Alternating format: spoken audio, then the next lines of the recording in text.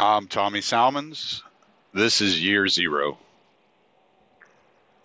I don't know how the noise is going to be on this. I don't know how the sound's going to be. I'm driving, actually. It's a Saturday. I've had a really messed up week, which is why y'all did not get an episode on Thursday. So I'm going to record this and release it. Hopefully the sound is okay. And I still plan on recording an episode on Sunday for y'all to have on Monday.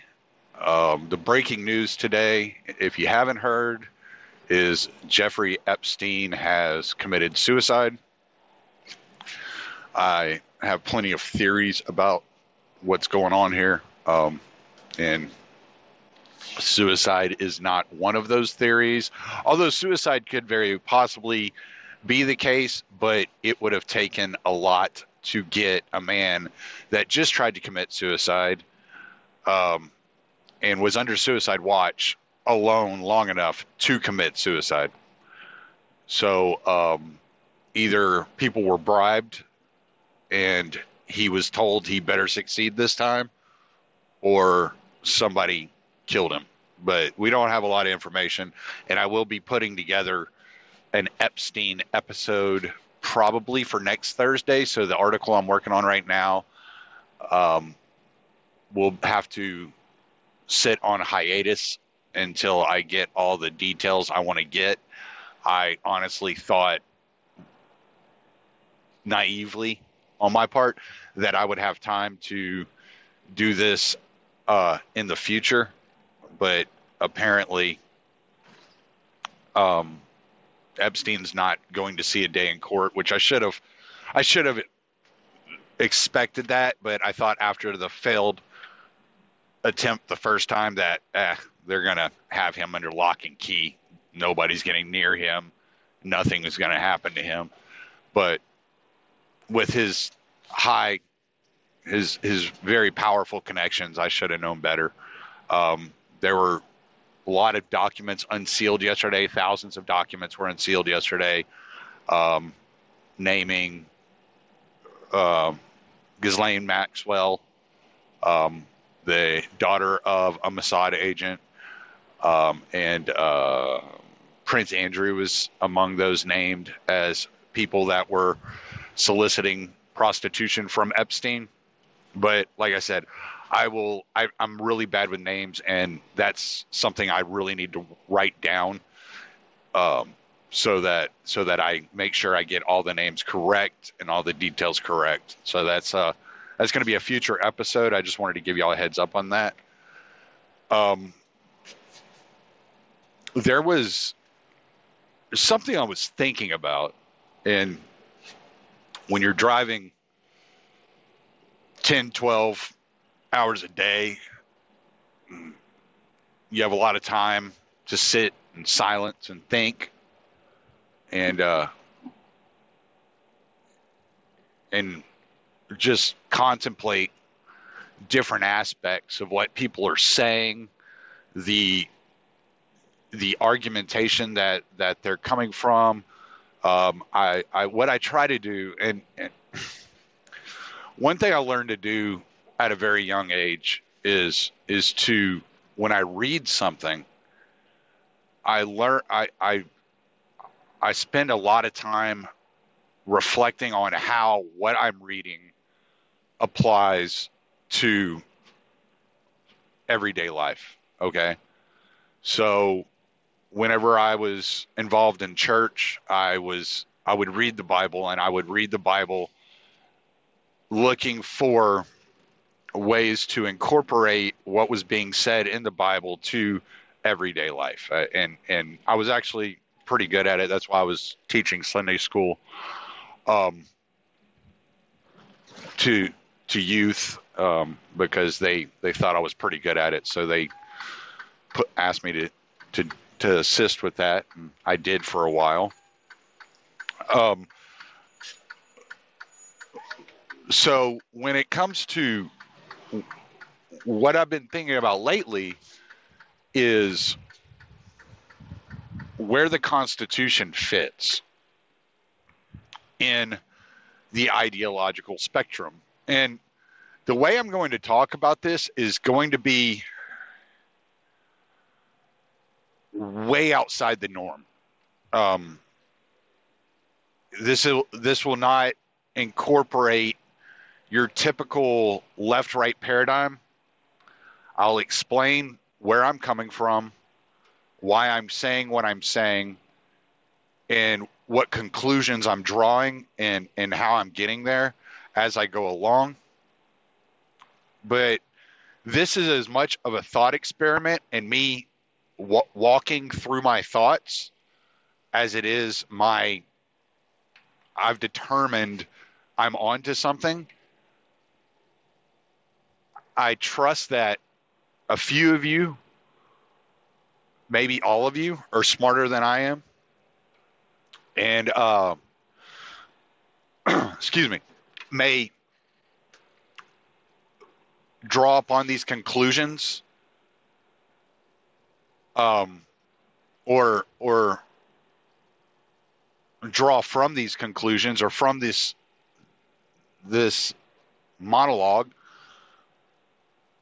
and come up with more sound theories and more solid evidence.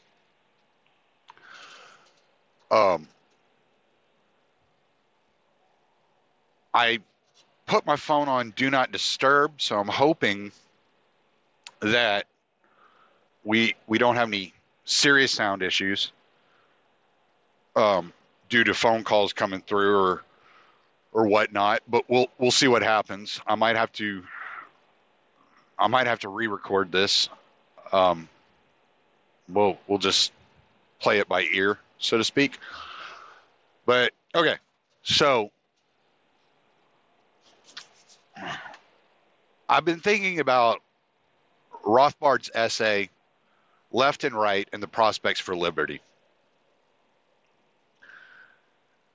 And in the essay, Murray Rothbard gets into the history of the left and right. And we're not talking about the left-right paradigm as we see it today.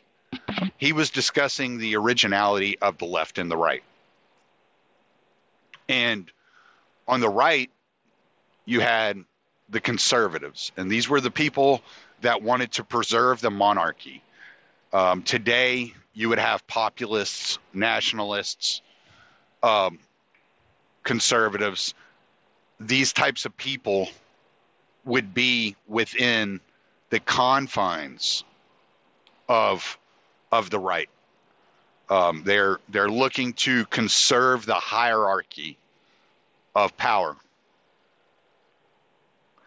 And on the left, you had like Frederick Bastiat and people of that ilk, people that were against the state, and they wanted to reduce the state, and they thought the state was immoral, and they talked about the state being immoral, and they fought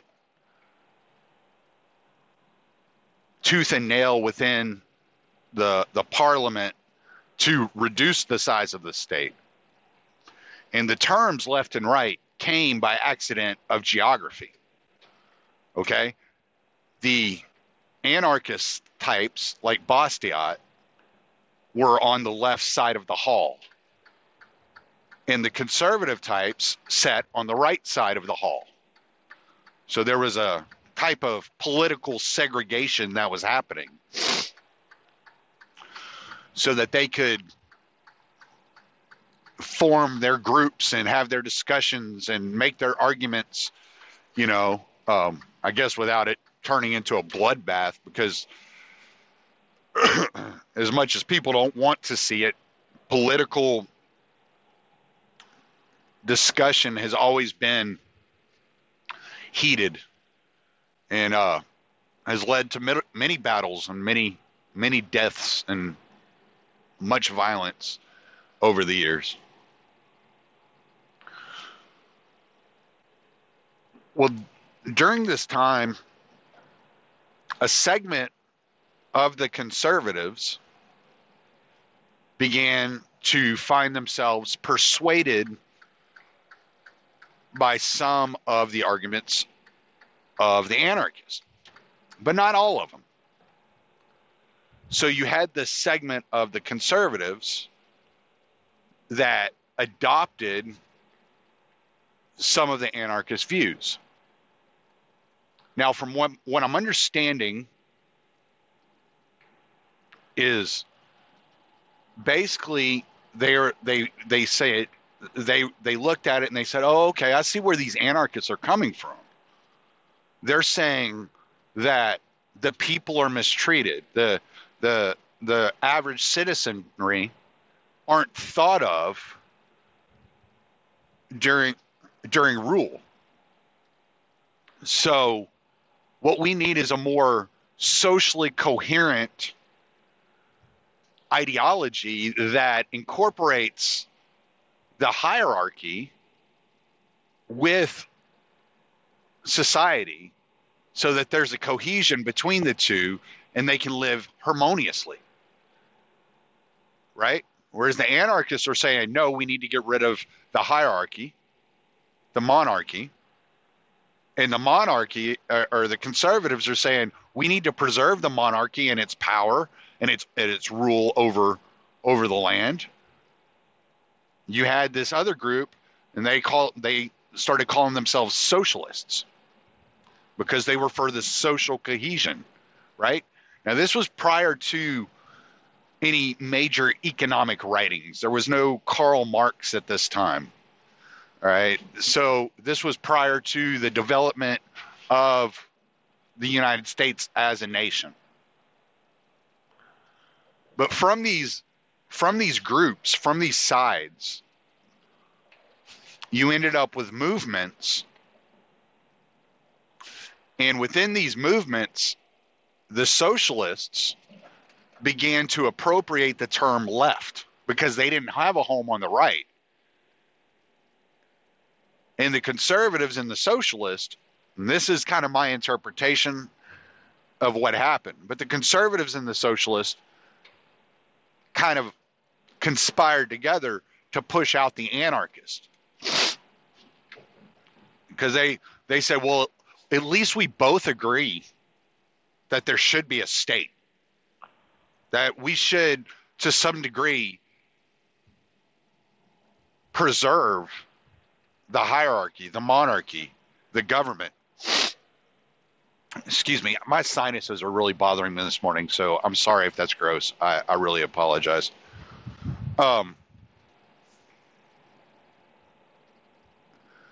So from these arguments,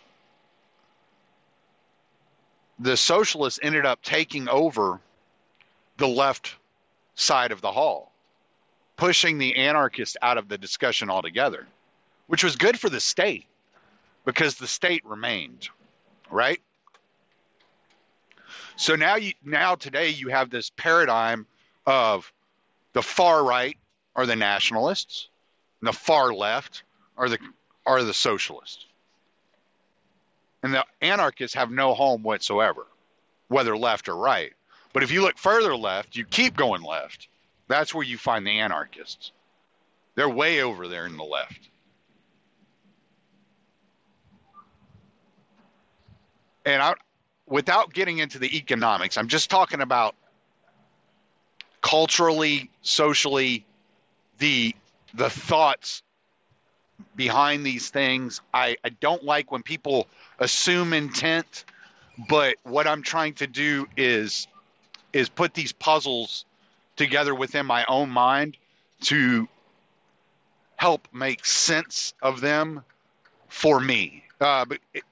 Because these little nuances are important to me. Okay, so if you're bored with this and you don't like it, I understand. These are the types of things I spend hours, days, weeks thinking about.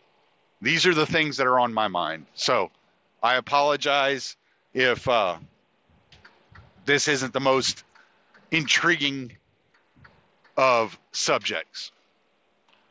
But, okay, so my assumption or my presumption is that from this centrist socialist movement,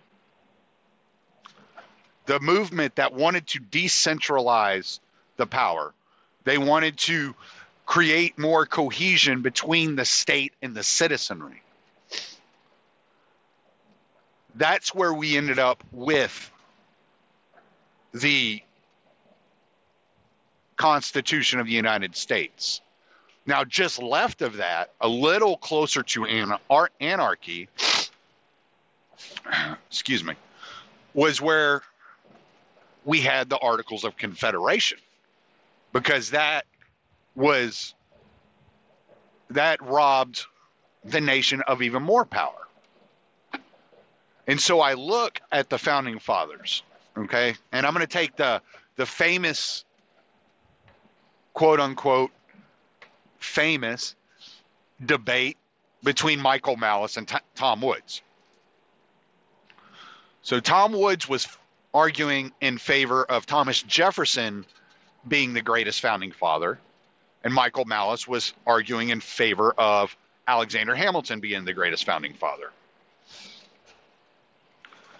And what I'm looking at is that Jefferson approached the forming of the Union as a federation of individual nation states,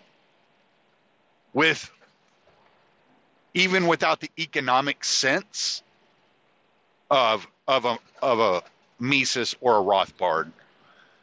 He had the social sense, and he had studied the Native Americans enough to understand that the more that your quote unquote tribe, your social fabric, the closer it was, the nearer it was to the family unit.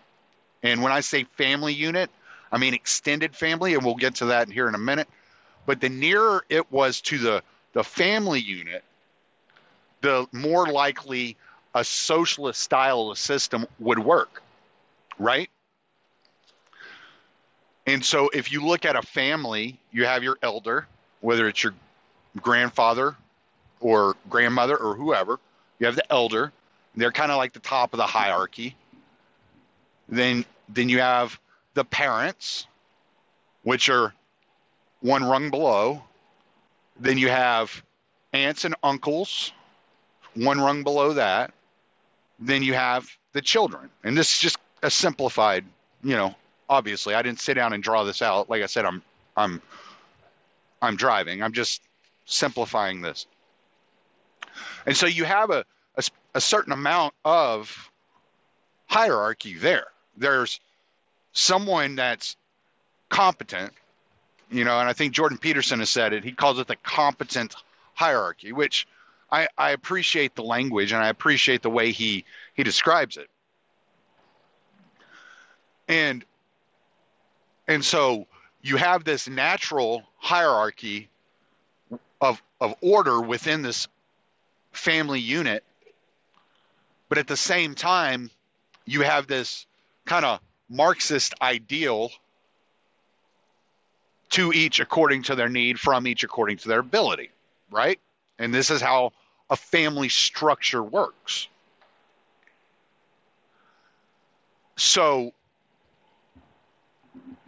I think Jefferson was acutely aware of the fact that a socialist fabric within an agrarian society was maybe not necessary, but was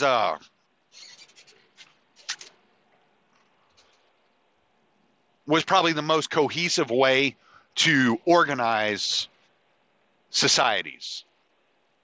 Okay, it almost would default to a type of socialism, because if you live within a society and you're living in an agrarian society, and let's say I grow wheat and you're growing corn, and Jim Bob over there is farming, ranching cattle, and then Billy Bob has fucking potatoes, right? And your corn crop doesn't come through, Well, we want corn next year. And so just because your corn didn't come through this year doesn't mean that we're going to throw you to the fucking wolves. What we're going to do is we're going to say, oh, yeah, no, we'll handle it, dude. I understand everybody falls on hard times. Here, let me help you out. Let's make sure you get through the winter, yada, yada, yada. And this is charity, right? And so Jefferson saw this as being a natural form of society, a natural voluntary cooperation between a community. Whereas Hamilton was more of a nationalist. He wanted skyscrapers and industry and central banking, and this was his idea. Like what we see around us today in the inner cities, that is a Hamiltonian vision come to life, probably beyond any expectations he could have ever had.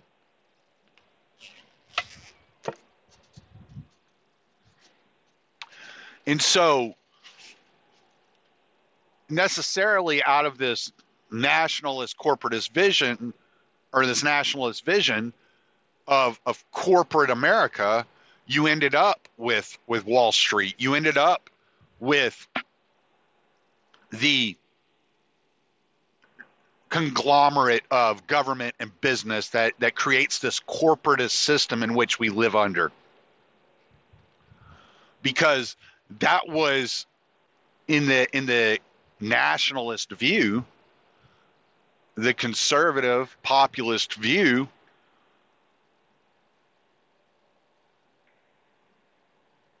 that is the heart and soul of the nation. Whereas in the more socialist, and we're talking culturally, not economically, so just bear with me on that. I'm not getting into the economics of it. But the more socialist, quote unquote, view was much more centered around the average everyday person, right? So what you had in early times is you always had this struggle, right? You had the butting of heads between the Federalist and the Anti-Federalist, over these types of ideas. You had the Whigs and the Tories butting heads over these types of ideas. But the ideas that had been abandoned were the anarchist ideas. But they weren't abandoned altogether. And Jefferson leaned to the side of anarchy. Like, he wasn't full-on anarchist. I would never put that on him. But he did lean in that direction. He wanted to preserve the Articles of Confederation. He thought the Constitution was a mistake. There's a long article I read a while back about Jefferson's writings on taxes and on individual taxes being wrong altogether. But he's quoted as saying, and I'm paraphrasing because I don't have the quote in front of me. He's quoted as saying, if I were to have to choose, well, he said something like, something about a small government or a government or a state. I want to say it was a government and an honest media.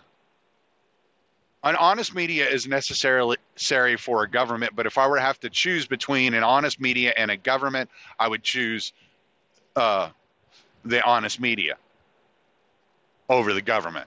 Like, so basically, like, we could do without government as long as we had an honest media. We don't even need a government, but an honest media is required for a government, right? So, and that's part of what we see today is the media is so dishonest in so many different ways. They've completely lost all trust. When you're growing up and you have, you know,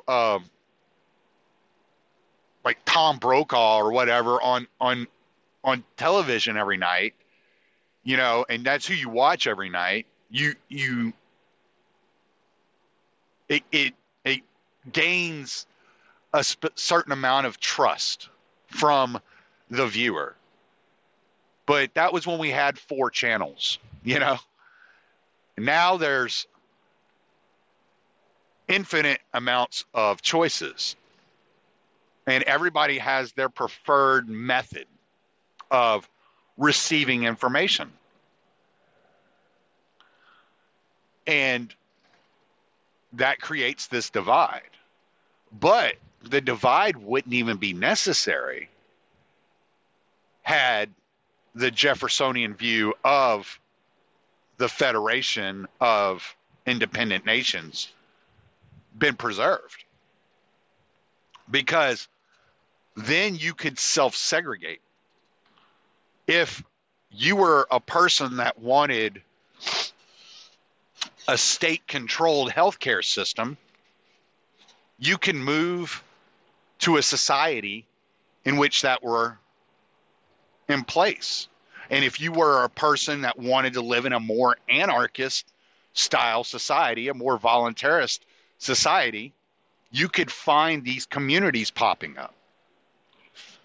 But in the state of things as we have today, that's not the way it goes. It's all or nothing nowadays. And this was much more of a Hamiltonian view. So I think about how they got us here. And I'm thinking like, okay, at one point when America was forming, and Thaddeus Russell does a lot of talking about this, and I know a lot of you guys that listen to me listen to Thaddeus, and I know it's not because I'm as knowledgeable. A lot of you that listen to me, I communicate with fairly regularly, but Thaddeus, he talks about the nuclear family and what it did to the extended family. And when the colonies were first being settled, you had these large extended families coming over. And in these large family units living together and working together, and not to get into all the like social difficulties of the nuclear family, but like raising a child or raising 5 children or 4 children, it wasn't just on the mom and dad. It was on like the entire family participated. And so the mom and dad didn't have all the stresses of raising that child. And they were able to continue and focus on their own relationship in ways that is not possible today due to the amount of time required on raising children. But the destruction of this large unit was necessary. What these corporatists realized is that you had to create that cohesion within the family unit. You had to create that between a worker and his job, right? In order for the wheels, the mechanisms of this corporatist society to turn properly, the worker had to be willing to give up the stable relationship fueled interactions with his family in favor of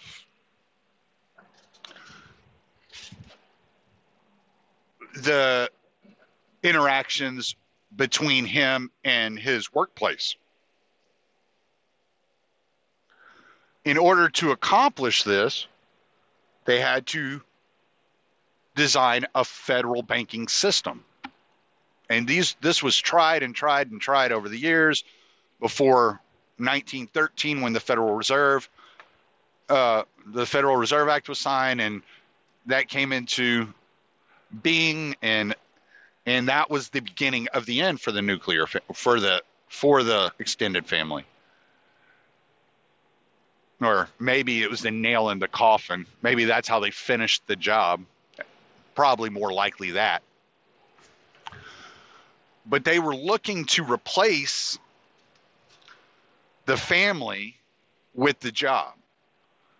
But the problem they ran into is the resistance of the family to losing, at this point in time, losing the father, basically. They're losing their father 12, 13, 14 hours a day.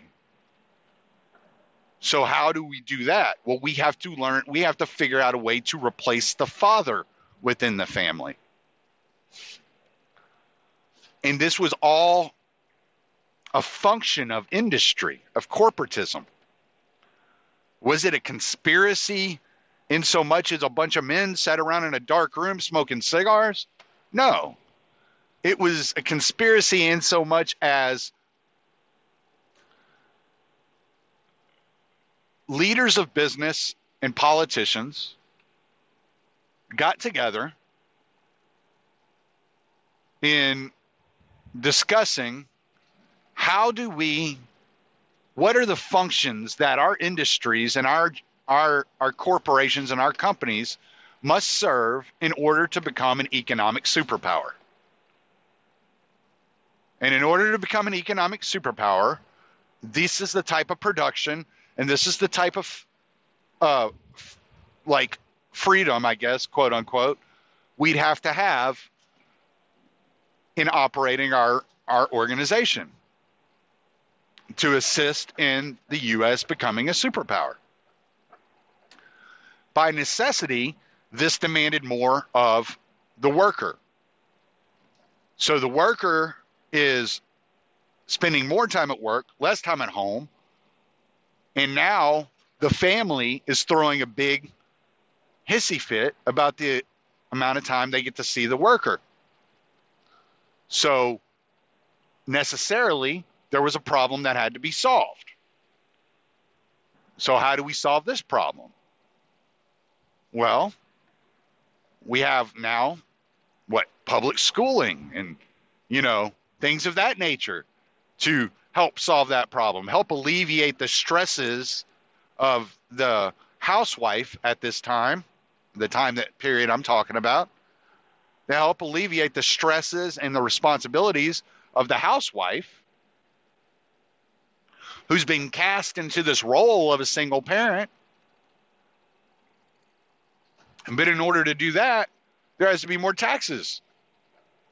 And so the more there were relief packages coming through from the government to relieve the home due to the absence of the father, the more taxes that were necessary, and the more spending that was necessary, the more money that was printed, the more inflation you got, right? And as you got inflation, the money that the father was making didn't go as far. So now the mother had to get out of the home, and now she had to make money, okay? Well, now she's out there making money, and she's coming home. She's working 8 hours, coming home, taking care of the kids, making sure they're fed, making sure there's food on the table when the husband gets home after his 14-hour shift. And she's just like, this is too much. If I'm going to do it all myself, you can go fuck yourself. So now we see the disillusion of the nuclear family, right? So now what? Now there has to be even a larger responsibility of the government to replace the father, because now the father's completely out of the picture. But we need the father in the factories. We need the fathers in the industry working the assembly lines, doing the hard physical labor 14, 15, 16 hours a day. So we can't allow the fathers to have their children, right? So we have to give the children to the mothers automatically as a nurturer, because the father is needed elsewhere doing the hard work, doing the real nitty gritty stuff for 14, 15, 16 hours a day. But the mother's going to need money from the father. So what we're going to do is we're going to have to charge the father child support. And if the mother makes under a certain amount, then we're going to have to also subsidize that income in order for her to acquire a certain standard of living, right? So what I'm pointing out is that what we have today, this capitalist quote unquote system we have today, which I've talked about my thought of the word capitalism before, is a function, is a direct correlation of the nationalism, the conservatism, and it draws a straight line, maybe more of a zigzag line, through to the Constitution. All right? But if you read the Constitution, in many ways, it's a mixed bag. There's nationalism, there's socialism, and I'm talking culturally again. There's nationalism, there's socialism.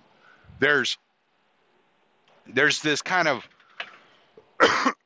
understanding of, but there's also this kind of anarchist kind of aspect to it when you get into the protection of individual rights in the Bill of Rights and this, that, and the other. There's this kind of anarchist side to the Constitution. So it's this mixed bag, and this all stemmed from the arguments of the past, right?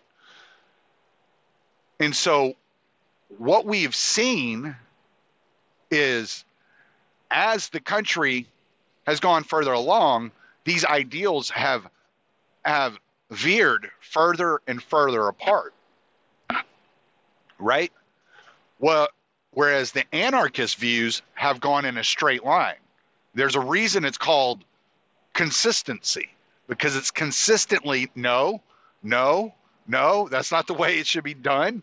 You shouldn't be forcing or coercing people to do things this way. No. And in the process of this path that's been traveled, socialists in some manners, like the cultural socialists in some manners, have adopted some more conservative style tactics, the use of coercion and force in such a way that you create an atmosphere that people have no choice but to participate in your system. And the moralism is a big one, which that might have been brought from the nationalist or the conservative movement, when the anarchists and the conservatives kind of merged to create this socialist outlook. But my contention, I don't even know if contention's the right word. I'm still drinking coffee, so this is just something that was on my mind this morning. So what I'm thinking is that when we view the left-right paradigm of the United States, we're looking at it all wrong.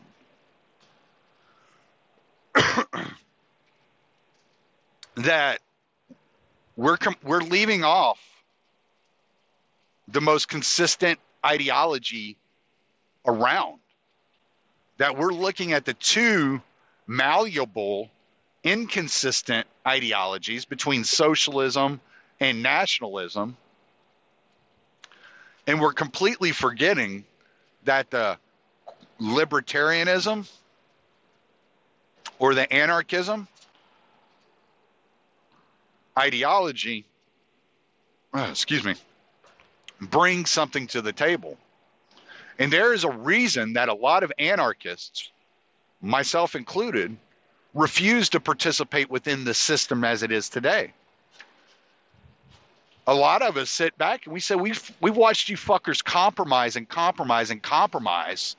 You've compromised the citizens. You've compromised our freedoms. You've compromised our families' lives, our children's lives, our brothers' lives.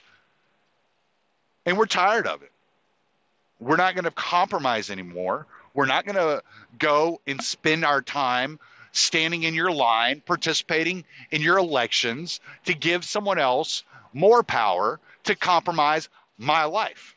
It's my life, and you need to get the fuck out of it. And I think this is why you see the anarchist or libertarian style movements growing the way they do, because people have watched how compromise has destroyed the country and destroyed freedom, destroyed the ideas of what we are as individuals. And we're just not willing to compromise anymore. We're just saying, it doesn't work for me anymore. Not like that. That's not the direction we're going to go. We're not compromising with you. Your compromise only compromises me, and I'm done compromising. So that's what was on my mind this morning.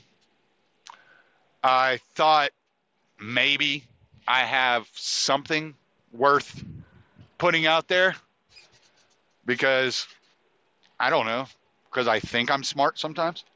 But anyway, I'm Tommy Salmons. Late.